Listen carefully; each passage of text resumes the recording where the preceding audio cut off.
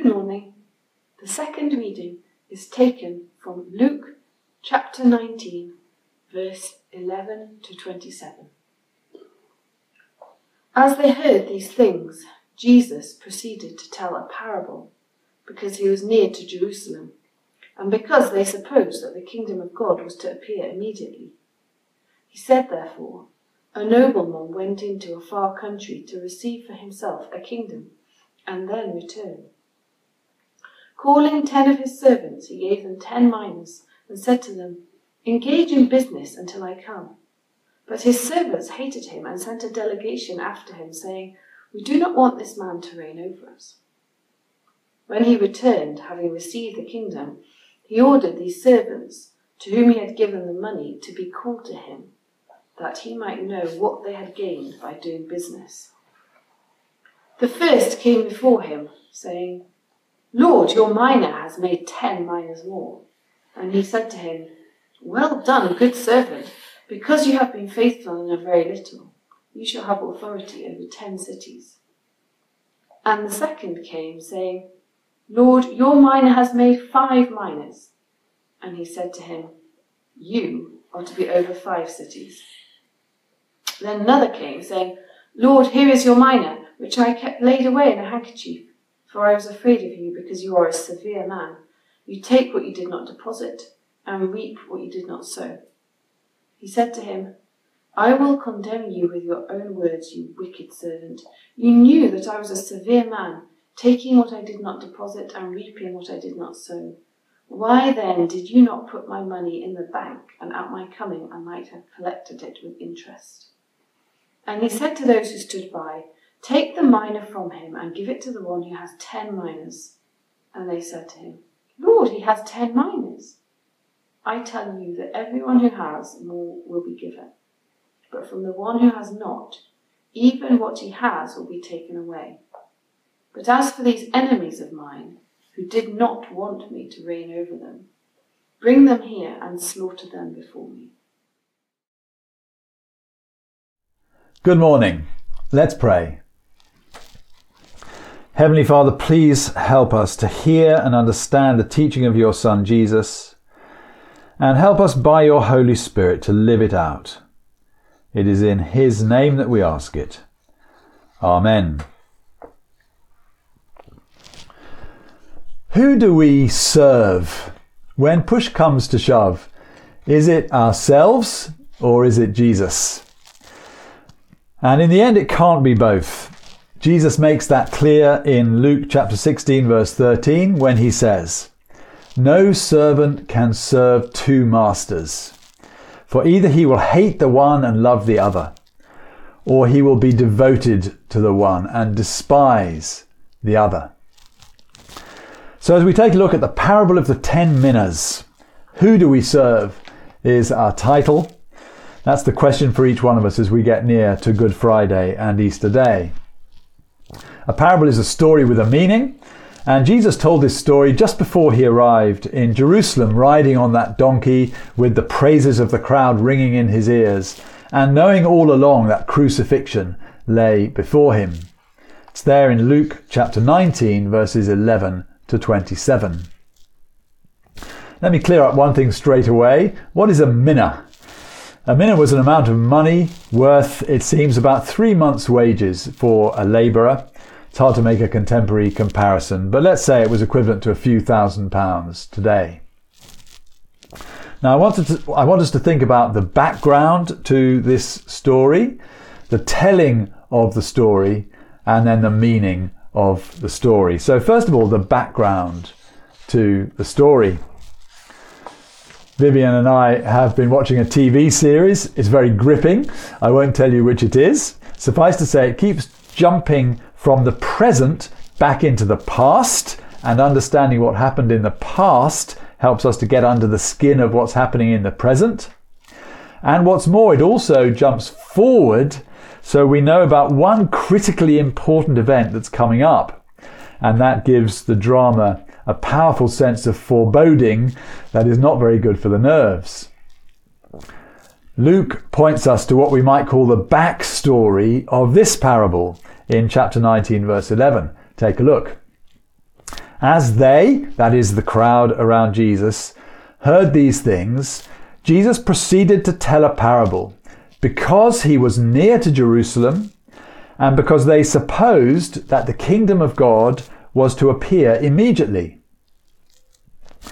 He was near to Jerusalem. It's a bit like saying of a marathon runner, he was near the finish line.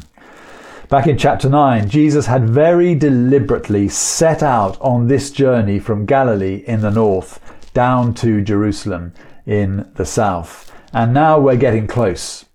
At the start of our chapter in 19 verse 1, Luke says, Jesus entered Jericho and was passing through. And now presumably he's out the other side and on the road from Jericho to Jerusalem, about one long day's walk. So the end is in sight and the tension is building. And what was the crowd thinking? Verse 11 tells us they supposed that the kingdom of God was to appear immediately. Why did they think that the kingdom of God was about to arrive? Well, it was obvious that there would be some kind of crisis when they arrived in Jerusalem. By now, many of them were convinced that Jesus was the long-awaited Messiah, God's promised and chosen king who would save his people. Why did they think that? Because of what they had seen. So, for instance, there are two incidents that Luke records just before this. At the end of chapter 18, Jesus, with a word, heals a blind beggar. And then at the start of chapter 19, Jesus has an encounter with the corrupt chief tax collector Zacchaeus, which is so powerful that Zacchaeus ends up pouring out his heart to Jesus. He says, Lord, half my goods I give to the poor, and if I have defrauded anyone of anything, I restore it fourfold. Now imagine those two events multiplying and spreading like a kind of divine life-giving virus. What the crowd has been seeing looks to them like the beginning of Jesus turning upside down both the material world of sickness and death and also the human world, moral, economic, social and political. The expectation of the crowd is being raised to fever pitch. A new world is coming and Jesus the King is bringing it in. That's what they've been seeing. But there's another reason that they thought the kingdom of God was about to arrive immediately, and it was because they weren't really listening to what Jesus has been saying. If they had been, they would have known what was about to happen in Jerusalem. Jesus had repeatedly spelled out to those closest to him that he was not going to get the royal treatment.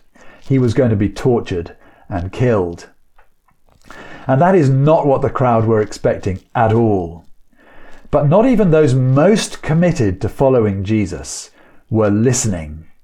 It wasn't what they wanted to hear. So Jesus does what he often does. He tells them a story to make clear what is really going on around them, so that when they do open their ears, they will be able to make some sense of it. That's the background to the story. So secondly, the telling of the story.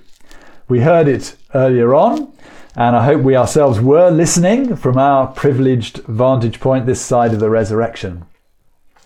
But let's remind ourselves of what happened. There are three characters or groups of characters.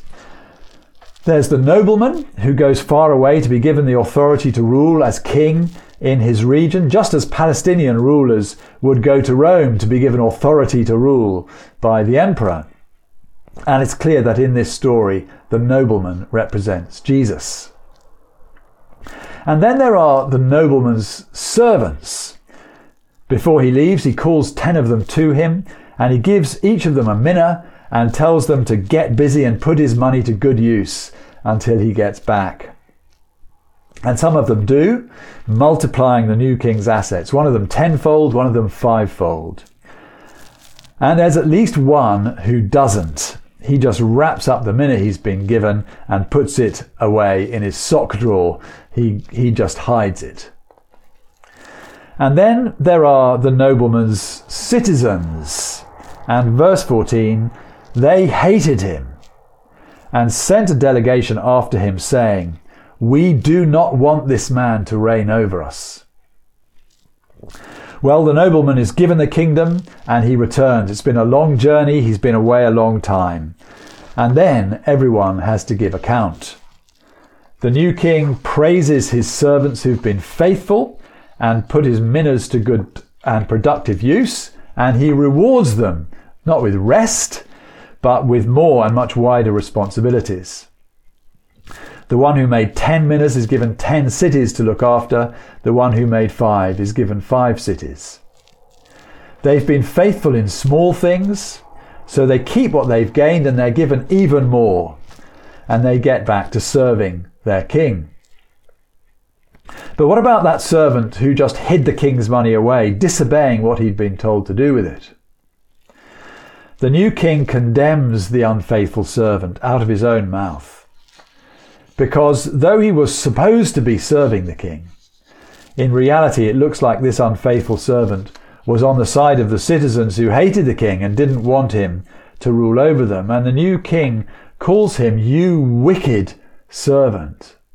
So that's a pretty comprehensive condemnation.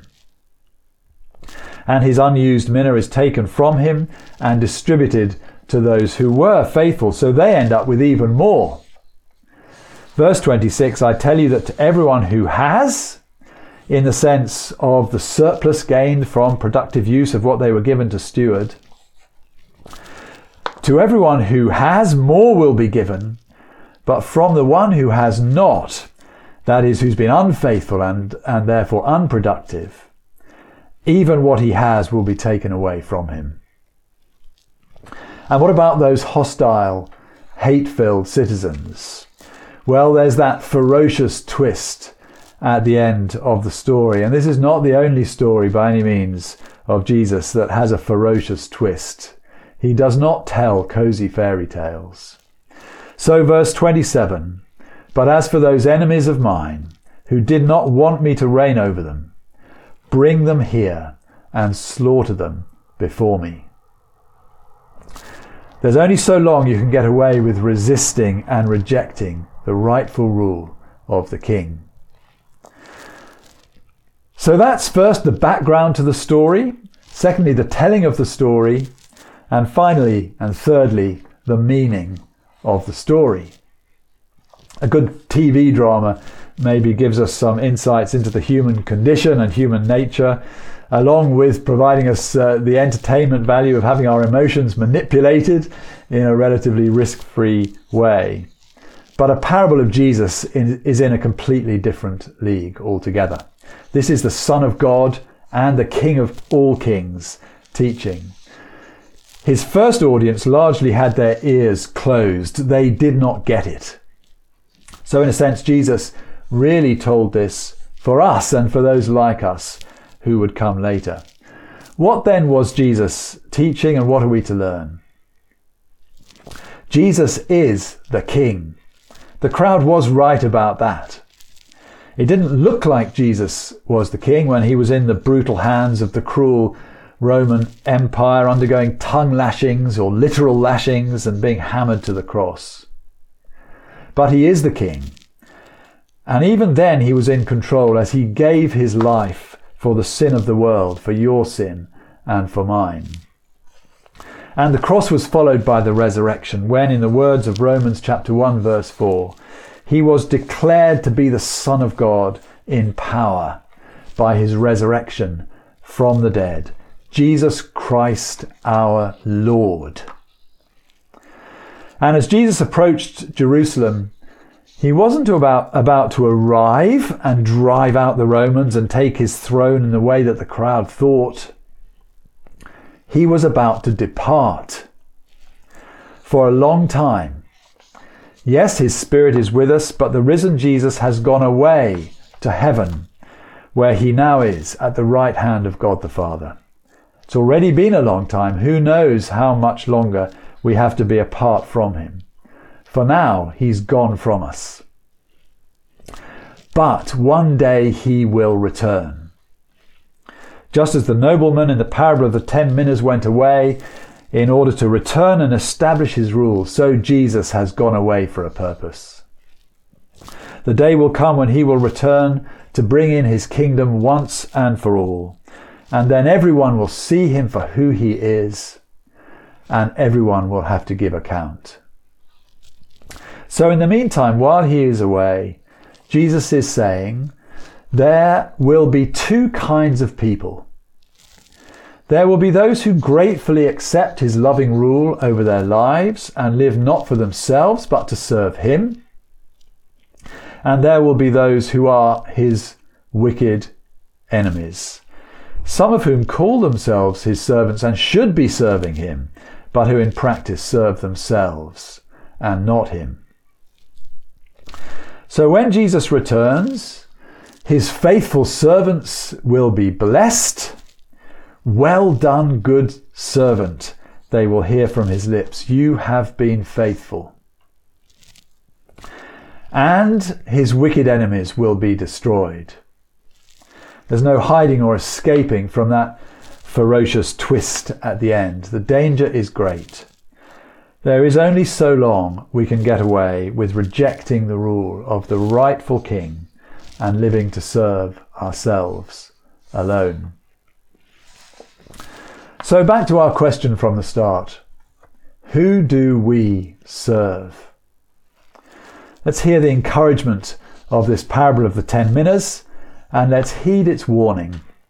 Let's be faithful servants of Jesus, our crucified and risen King, looking forward to the day when he will return and we will see him face to face at last. Right up to that day he returns to be our judge, it's never too late to stop serving ourselves and to start serving Jesus. He is always ready to forgive. That's why he went to the cross, so we can put our self-serving behind us and start afresh serving him. If you haven't yet put Jesus first in your life, then now's a good time to do that. Accept him as your King. When we do that, we find forgiveness at the cross, and he empowers us to serve him by giving his Holy Spirit to us. If you want to know more, then take a look at our website, whyjesus.org.uk, and keep coming back and hearing more in these online services over the coming weeks. And if you already know that Jesus is your King and you are trying to serve him, then keep going and look forward to that day when Jesus will look you in the eye and all your sins and failures will be forgotten because he has dealt with them at the cross. And he will say to you, "Well done, good servant." Let's pray. Lord Jesus, you are our King. We praise you that you journeyed to Jerusalem to die for our sins and to set us free to serve you with the whole of our lives. Help us by your Spirit to learn the lessons of this parable and to serve you faithfully while we wait with eager longing for your return. Amen.